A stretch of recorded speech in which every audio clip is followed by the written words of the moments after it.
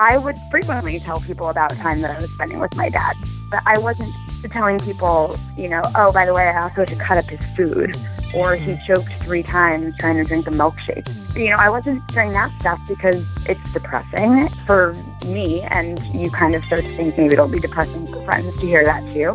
And I was very protective of his dignity.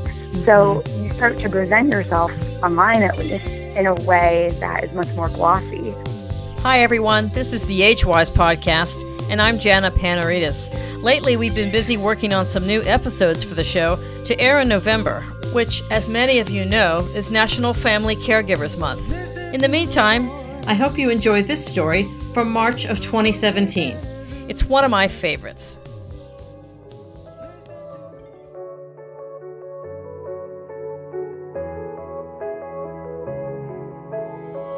Two weeks after turning age 32, life as she knew it changed dramatically for Jennifer Levin. A single phone call thrust her into the ranks of America's millennial caregivers, 18 to 34-year-olds who make up nearly 25% of the nation's 43.5 million family caregivers. Complicating Jennifer's situation was the fact that, as an only child, she had no siblings to lean on during her caregiving journey. She wrote about her experience in a recent article for the digital edition of Cosmopolitan magazine titled, "I Became My Father's Parent at 32. Jennifer Levin joins us from New York today. Jennifer, welcome to the Age-Wise podcast. Hi, thank you for having me. So New York is your home, but you got that phone call I referred to earlier when you were living in Los Angeles. Tell us how you wound up in LA and a bit about your life there. Sure. I went to college at the University of Michigan and graduated in 2003 with aspirations to work in screenwriting. And so, although I was from New York, and that exists a little bit here and is growing, which is great to see, you really have to go to Los Angeles to start your career, or so I had been told. And so I moved right after graduation to LA and began a career there, working in agencies and then working my way up into television programs, and lived in LA for almost 12 years. So what did your friends know about your dad's health? You wrote about that in the piece, and you described your father's health to them in a sort of vague way, but in a way that was kind of easy to digest. What did they know about your dad's health? What they knew at the time was that he was diagnosed with a disease called PSP, which is progressive supranuclear palsy. PSP presents itself early on as Parkinson's, and so a lot of times there's that misdiagnosis of having Parkinson's. So at first, we noticed some changes in my dad's behavior and that he was falling a lot, and the neurologist said Parkinson's, which was incredibly hard to wrap our heads around because my dad had never been sick. So that felt very alien to us as a family, or for me particularly, and I'm sure for my dad. So my friends knew that he was diagnosed with Parkinson's. And then as it evolved into PSP, which is so degenerative and moves pretty quickly, they knew that he had something like Parkinson's, that things had become tougher, that it was hard for me in LA. I think that they saw that I was very close with my dad, so we spoke on the phone every day. And so when I talked to my friends, I'd focus more on something funny my dad said, or how all the ladies in assisted living or the nursing home were hitting on him. Things that felt more like real life and not disease. And as it progressed, and I think it weighed more heavily on me, where, as a lot of caregivers know, when you allow yourself a moment to cry in private, or you're processing what's going on, very few friends saw that side and really knew, I would say probably no one knew just how degenerative the disease had become. And I think they knew that he was in a wheelchair at a certain point, but a lot of details, almost all details, I really didn't share at all. And you mentioned that your dad was in a nursing home. Was he living in New York City at that time? And how old was he? Yes. He moved into the nursing home when he was maybe 78 or 79. I don't remember exactly. It became an obvious decision for us because he was living in assisted living at the time, which was great in helping him manage medications and doctor's appointments. But you have to be pretty independent to live there. Right. And they don't monitor your coming and going. You have your own apartment with your own key. And at that point, the falls became so serious that it was really a matter of life or death at a certain point, that he could fall inside his apartment and nobody would know. Right. One time he did fall and was in his apartment on the floor for quite a while and was found because I was calling him and he wasn't picking up the phone, and I asked somebody to check on him. And when they checked, they'd knock on the door and he'd say, "Oh, I'm fine." And nobody entered until we insisted that they did. Oh, my. And you can really kill yourself in a fall, unfortunately. Yeah. And when you have a disease like PSP that affects your balance so much, falling becomes so regular. And my father was so stubborn, just so independent, and refused help all the time, whether it was making his bed or whatever, that if he wasn't watched after 24 hours, he would try and get out of bed alone, do everything by himself, and it was just too dangerous. We needed more than, somebody helping him necessarily. We needed eyes on him at first. So when he went into the assisted living facility, were you still living in LA at that point? I was. Okay. I was. So how did you handle his going into an ALF after, you were close to your dad. Your parents are divorced. Is that correct? Yes. So was that really depressing for you that your dad went into an ALF, and how did that play out? Assisted living, I thought was great. He had been living outside of the city at that point. He had moved upstate for a little while, and this brought him back to the city. And he was so independent and in such great shape at that time that it really was a nice little community, I thought, where we had somebody who could help him with medications and all of those things. But he could leave at any time that he wanted to, go buy his own groceries if he chose to. It was really independent. I would say the bigger switch happened when he moved into a nursing home. That emotionally was a much different thing. And that was after you got the phone call? And tell us about that phone call that you wrote about. That phone call was pretty devastating because at that point, assisted living, for insurance reasons, couldn't have him living there anymore unless he had constant supervision, which to pay for, you pay for assisted living, pay for that on top of it is impossible. Unless you're a gazillionaire. And so we found out that he couldn't go back while he was in a short-term rehab facility. And so it was that we had to find a place for him to move to imminently, and he couldn't even return to his apartment. And that emotionally is so terrible. For him, I think, for us, really coming to terms with the fact that his disease had moved into the next stage. It also meant that he now had to be in a wheelchair almost full-time, which we didn't really feel he needed. Yeah. And I think pushed back his progress a little bit by having him so sedentary all the time. And that was when I had to, fly into New York. My mom came with me to tour different nursing homes to figure out the best place for him to live. You wrote in the article that when your mom called you, it was upsetting, but you weren't that surprised. Was your mom, what was her emotional state when she called you? Was she freaked out or what? No, she was sounding calm. The way she describes it is that she was in such shock that it was happening because he had fallen so many times before and had been in short-term rehab so many times before that at first this felt like another one of those times. Like, oh, God, this is hard. Keep exercising, keep staying strong. And we had that routine down of how to get him back and kind of manipulate doctors into giving him extra physical therapy to get him back into a place where he could continue being relatively independent. And this was a moment where that choice wasn't ours anymore. And so she describes it as her being in shock. She sounded calm to me over the phone, which I think she was doing for herself, for me, and for him. But that was a pretty shocking thing for us, especially for somebody who's so independent. It's kind of hard to wrap your head around being in a place like that. Was your mom in New York City as well?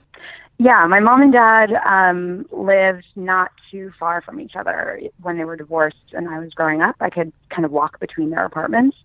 And my dad had remarried afterwards and had been remarried for years, and then that marriage ended. And when he became ill, so to speak, my mom really helped him out, or would visit him a lot. And especially as he got sicker and I wasn't there as much as I wanted to be, would go visit him in the nursing home a lot. He would come over to our house, my mom's house, the holidays with him. It actually brought us all closer again, which was pretty incredible to see. That's nice. So you grew up in Manhattan. You went out to LA. Your dad started to fall more after he was in the assisted living facility for a while. And then you got that phone call that you wrote about, and suddenly you were shopping for nursing homes with your mom. Right. And then you became your dad's healthcare proxy. What is involved in that? Tell us about that process. It took a while for that to happen. That was not an immediate thing.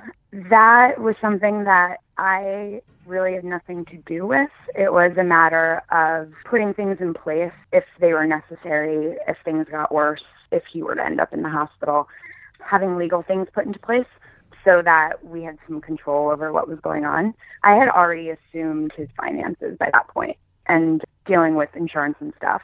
The proxy was more, if it came down to it in the hospital, who's going to make decisions. And that was something that my mom really pushed him to sign so that, I think there's so much emotion behind being ill, and it's easy to kind of sweep it under the rug. And we did that a lot of times to try and continue feeling normal. But that was something that my mom knew had to be taken care of. And I think it took a little while to get him to do it, but he signed that. And I wasn't there for that. I just knew about it. And because I'm an only child, it was obvious that it was going to happen.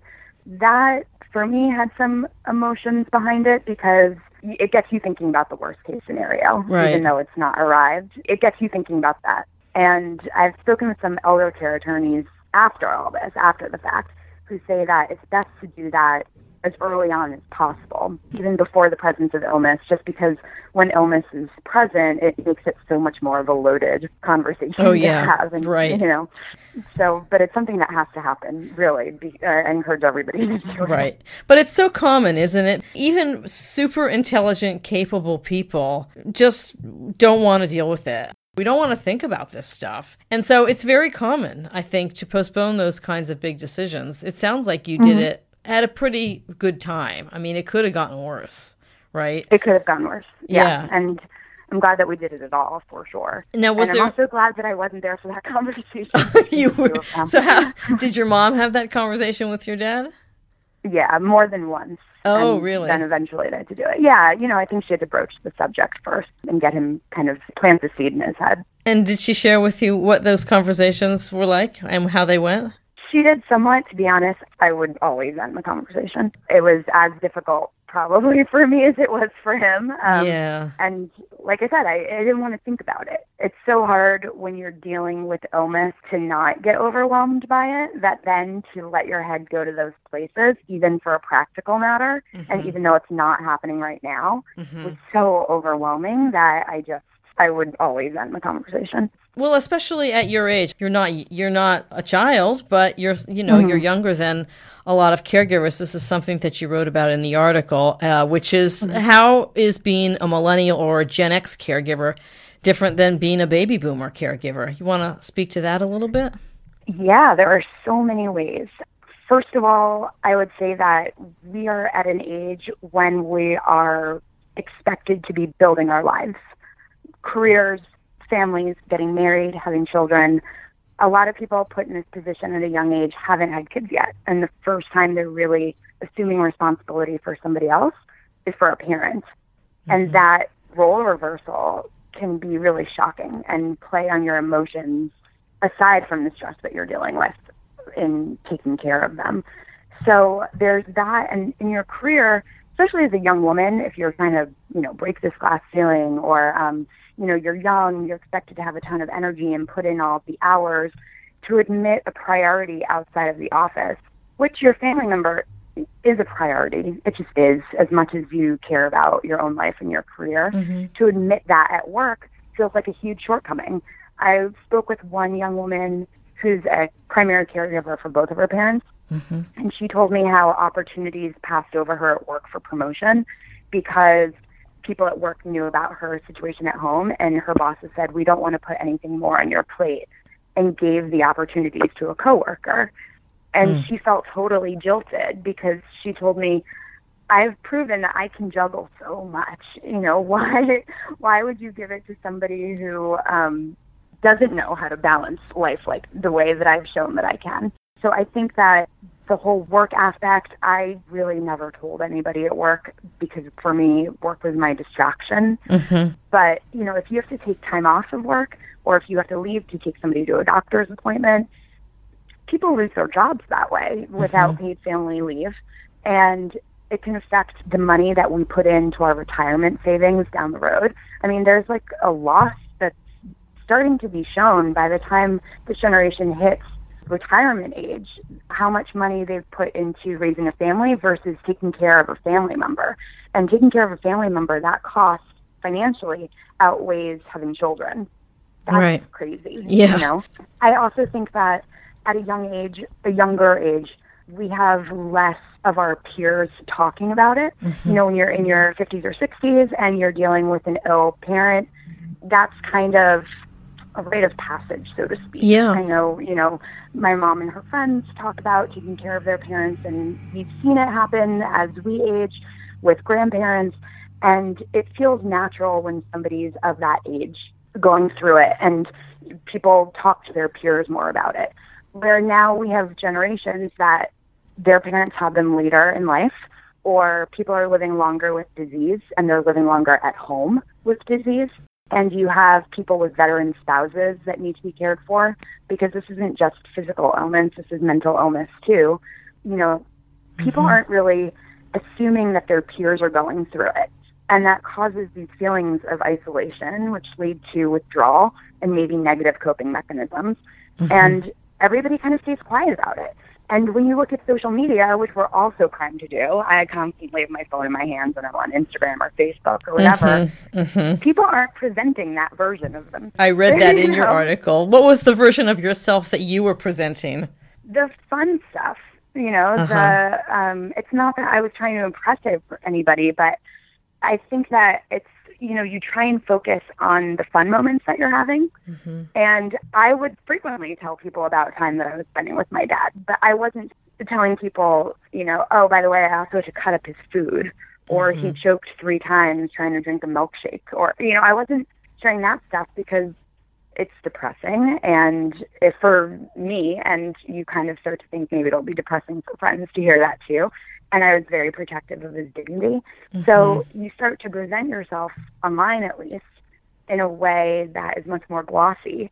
And everybody's kind of just reading that version of each other without realizing that so many of their peers are going through the exact same thing. I want to make it clear to our listeners that your father is no longer living. I was sorry to read that in the article, that your dad passed away a couple of years ago.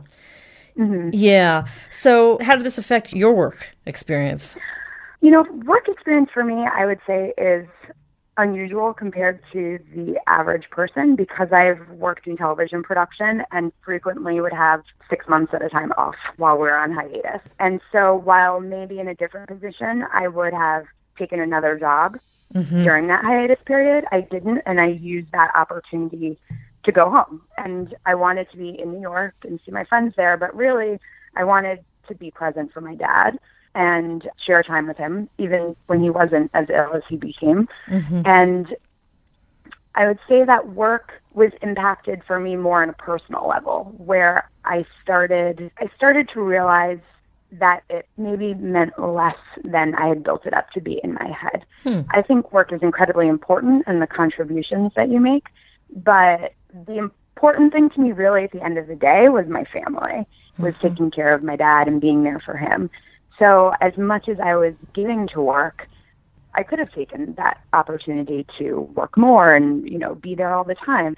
But instead, I wanted to be home. I wasn't taking vacations outside of that. My vacation time was always time in New York. And as my dad got more ill, I started to feel like if I went somewhere else, like if I saved money and went to Europe for a week or did whatever, that he would think that I wasn't coming home or I wasn't there. I started to think about how my absence would affect him emotionally.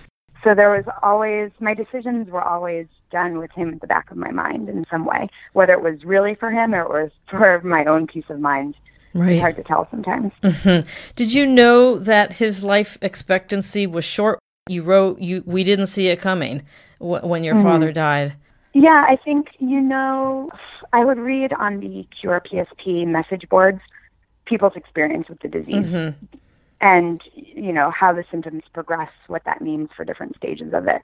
And I would perceive things worsening, but there's so much that's not known about this disease, and people experience it in ways that are across the board that it seems like a lot of experiences aren't exactly all the same, and you may not develop all of the symptoms.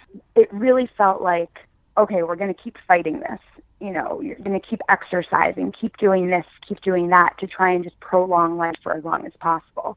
And so when all of a sudden it happened and he got really ill, at first it seemed like, oh, this is another one of those alarms that we'll work our way out of. And this one's worse than the ones before it, but maybe this is the new normal. And then it became evident that it wasn't. So it was that sort of thing, really. It was it's going to happen, and that the disease doesn't have a long shelf life, but I don't know. I didn't see it coming in the way that maybe would have been obvious with different lenses on. And how old was he when he died? 80. 80. Okay. And at what point did you realize there really wasn't enough time or resources to keep going back and forth between New York and LA? And when did you move back to New York? I moved back to New York after his death, actually. Oh, okay. When I was staying in New York, I'm lucky enough that my family's here, so I have a place to stay. It wasn't like the expense for me was in flying. It wasn't in having to then have a hotel and all of that stuff. So in that way, it's lucky that I could, as long as I had the time available away from work, I could manage that between the two. And at that time, I wasn't working, so it was possible to be done. Do you miss LA? Was it hard for you to leave? Was it hard for you to leave? It was hard to leave. It was easy in the sense that I think, like a lot of New Yorkers, I had kind of always been waiting to go back. I thought that I would live in LA for a year, and in my naive state of mind, thought, oh, I'll be there for a year, I'll make all of my contacts, and then I'll transfer that to New York. I mean, that's insane. That's the career advice of a 22-year-old talking, for sure. And I then, after 12 years, kind of felt, especially after he died, I thought, this is where I want to be. I want to be at home right now. I need to kind of pack up and do what's good for me in this moment. And it felt like that was it. And so it was hard in leaving friendships behind and things like that. And I do miss it, and I do visit. And it's wonderful that I have this life I can kind of drop back into, and my friends and career are kind enough to me that they accept me every time I'm back and welcome me. I know that you miss your dad terribly. You wrote about that, but is some part of you relieved that he's not in pain anymore? I guess. I think it'll be another 10 years before I could really answer that. Right. Maybe even never. I think that not living in the middle of disease anymore, I now have the eyes on the full picture of his long life, very healthy before the disease, and that the disease in retrospect happened so fast. It was like 2 years maybe. That seemed very long, but in retrospect, whoa, the way he started and the way he ended were so different that I think I'm still wrapping my head around that. I'll bet. In shock that it ever happened. Right. So it's hard for me to answer. So what were some of the lessons from your father during your care for him? You alluded to sort of a greater appreciation for your family. But what are some of the things that you learned from your dad during the time that you cared for him? Well, I think something we all learned or tried to learn is patience. As I mentioned, my dad's totally stubborn, and between me, my mother, and him, it's 3 incredibly impatient people who now You are, after all, New Yorkers. Yeah, totally. And New Yorkers through and through. And bossy New Yorkers who are used to kind of, opening your mouth to get what you want. And I'll say that helps in dealing with disease because when you turn your life over to a nursing home, you really have to stay so proactive in as good as intentions are in making sure that all of the treatment that's necessary is given, that, the things he likes are present. Being a Boston New Yorker definitely helped in those situations. But I'd say, being all of a sudden thrust into this disease where now he's moving very slowly and he's speaking very slowly, and you just can't move the same way you once did. Mm-hmm. Forced us to really have to move more slowly, to have patience in listening and in doing things, and to appreciate, I don't know that less is the right word, but, my dad and I would always just sit around talking and didn't need the TV on or something like that. And it was definitely more hours of doing that. So I would say that we began to digest time differently in a way that's a nice lesson in life, to slow down sometimes and to learn that you're not always in control, and how do you make the best of that? And how do you learn how to pump the brakes on trying to take control? When is that good and when is that not? Maneuvering that. I would say the patience thing was the biggest, and prioritizing each other. And I would say, too, how I connect to people. Dealing with illness and his death, and how hard it was just to, push him down the street in a wheelchair. It's hard. It looks so easy. Yeah. And it is not. And I see people in the street now walking with walkers or just having a difficult time. And I'm so aware on how hard it is to get out of the house and to motivate yourself, as simple as it is to go to the grocery store. Just that act of that one errand, when you're having mobility issues, can take you a couple hours. Right. And so when I see people, I really think about that, about their experience. I'll help open a door, which we all should anyway. But I think that I stop more, and I stop rushing for somebody else who I recognize also maybe having a harder time, just to help them out. Because I remember people helping me try and pull his wheelchair over a curb, or, if he had a hard time getting up off a bench, help me stand him up. And that really, it helps. You need that. It's hard to do this stuff alone. Yeah. Can you think of an example of a time when your patience was really tested with your dad? Yeah. His disease, from everything we know about it, makes you very impulsive. And he would constantly, this is such a small thing, but would drink too much from a straw, a cup, whatever it was, however he was drinking, because his brain wasn't registering, okay, it's time to swallow. And, that leads to choking, which is your greatest fear. You could die. And it was constantly, don't drink so much, don't drink so much. Every meal, every snack, everything, slow down, slow down, slow down. And that sort of stuff, that's a daily thing, and it's so small, but it preys on your greatest fear. And those are moments when you're yelling at the disease in a way to slow down. He doesn't really get what's happening. And it's hard to express to somebody, stop that, when they don't know what they're supposed to be stopping. And that feeling was hard. I can imagine.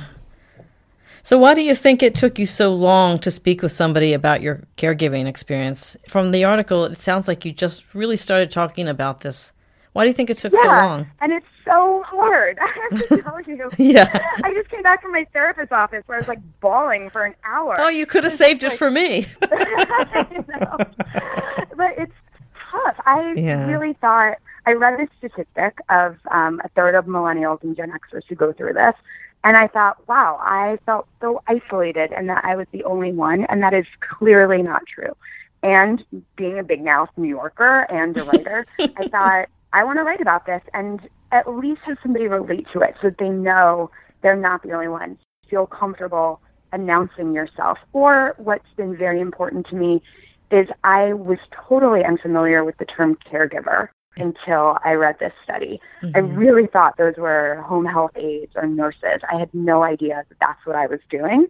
And when you Google caregiver, all of a sudden, there are so many resources that are available to you. So when you're not identifying as a community and as a member of that community, you really feel like you're going through it alone. It makes things so much harder, That's emotionally really a and good practically. point. So I felt like if I can just share this story and get out what I've figured out about it, let people digest this and realize that's them too, and find resources. And I realized that because so few people, I should say, talk about this in this age group, I set up just a Facebook group. It's private for anybody to join who wants to, and kind of either announce yourselves and what you're going through and share your information, because I learned all this stuff, like apps that can order up a wheelchair accessible cab in New York. things that when my father passed away, I thought, wow, I have all this information. What am I going to do with this? I should tell people about this. And other people have this experience too of wanting to share what they've picked up and also learn from each other.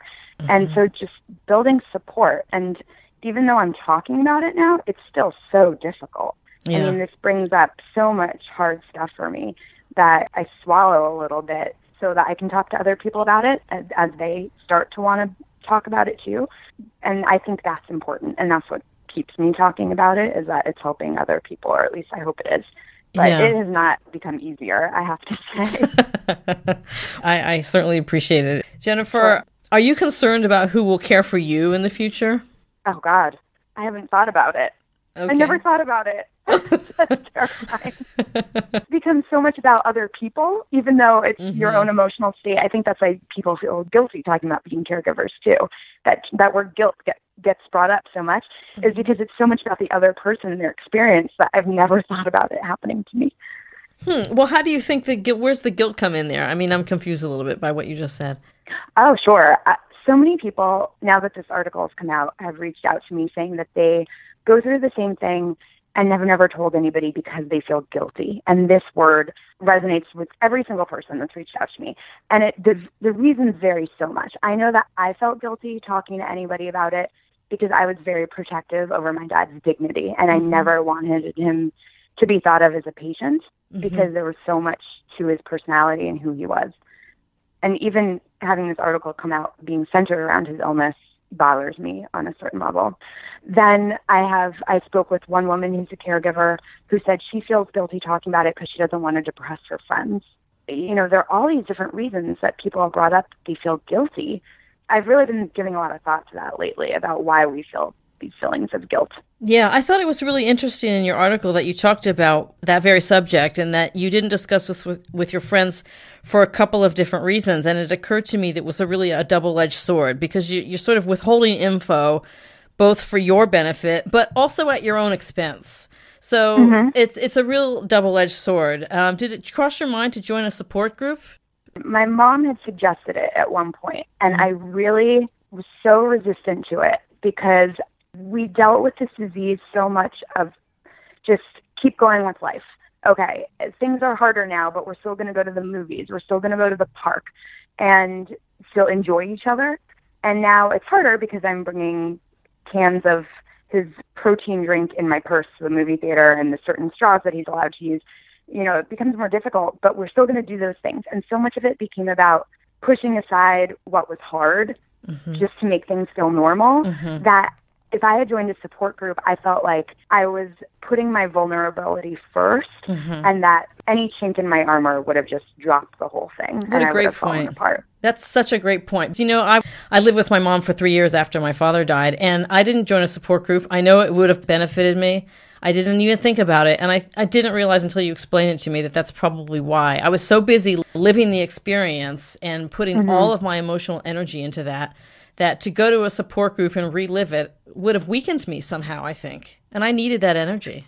Absolutely. And it's hard because now, having come through the other side of it, I tell people, first off, join a support group. You know, don't shoulder this by yourself. Don't feel like you're alone. Right. But at the same time, doing it over again, I don't know that I would have taken my own advice.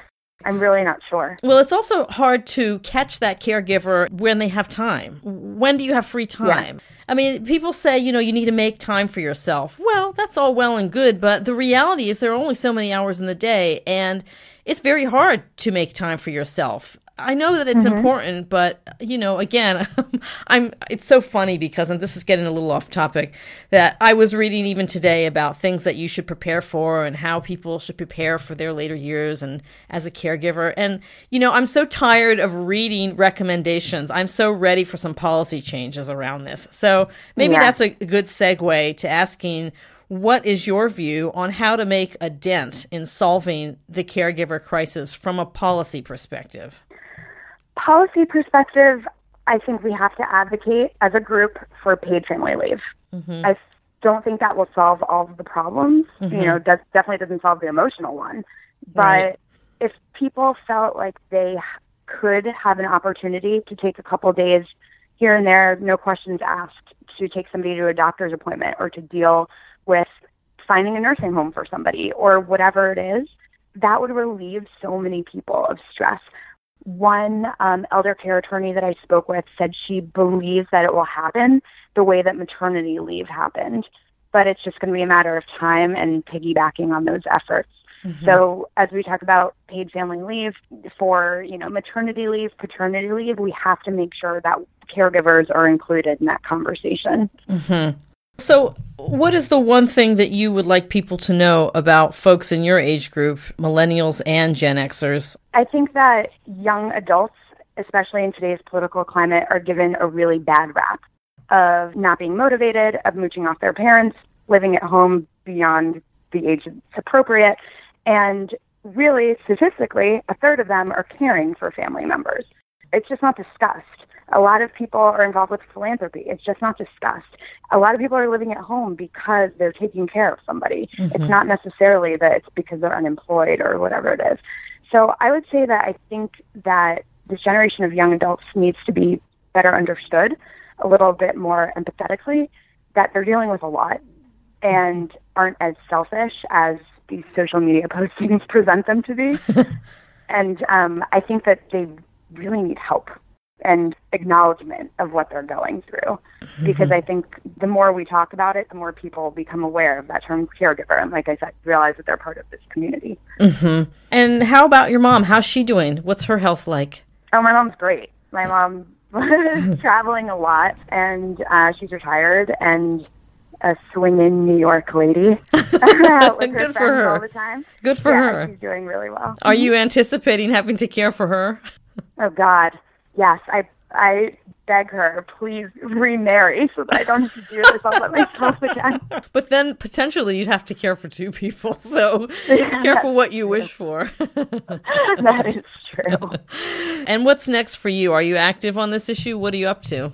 I am trying to become active. Now that I see that it struck a chord with people thanking me for speaking publicly about it because they haven't, I realized that I have to, use my big mouth for good in a way. So I was lucky enough to be invited to the Cure PSP Foundation yesterday to speak with people there about the disease that my dad had and how mm-hmm. they're reaching out to caregivers, mm-hmm. which was very cool for me to learn more about the disease at that level and other families that go through it. Mm-hmm. And because there's a link between a cure for PSP and a cure for Alzheimer's, they believe, I'm really just trying to recruit as many people as possible to talk about this because PSP affects so many people that don't realize it, but also caregiving does too. And I'm really just trying to build a rallying cry so that people will talk about it and feel a little bit better, hopefully. Mm-hmm. Mm-hmm. That's great. And what is the link for it's a closed Facebook group, I take it, that you started. Where can folks seek that out? The group name is Caregiver Collective, singular, and it's private just so that people feel more comfortable sharing their personal stories without outing themselves to the entire Facebook world. But it's growing, and people have been sharing their stories and advice, and it's been very cool. So I encourage anybody, whether they're a caregiver now or have already gone through the process and have a family member who passed away, to join just to hopefully find some community with other people. Jennifer Levin, her article, I Became My Father's Parent at 32, appears in Cosmopolitan Magazine's online edition. We'll have a link to the article on the AgeWise website, and we will also provide you with information about how to get in touch with Jennifer's closed Facebook page. Jennifer, thank you so much for sharing your story, both here and in the magazine. Keep speaking out. It's wonderful. Thank you. That's it for today. Thanks for joining us. We'll be back next week with a brand new episode. In the meantime, if you like this show, please tell your friends and subscribe to the show wherever you get your podcasts. Leave us a review. Rate us. The AgeWise podcast is distributed nationally on the Speak Up Talk Radio Network, the 24/7 streaming and on-demand network that's always on for you. I'm Jana Panaridis. See you next time. And remember, every caregiver has a story. I want to hear yours.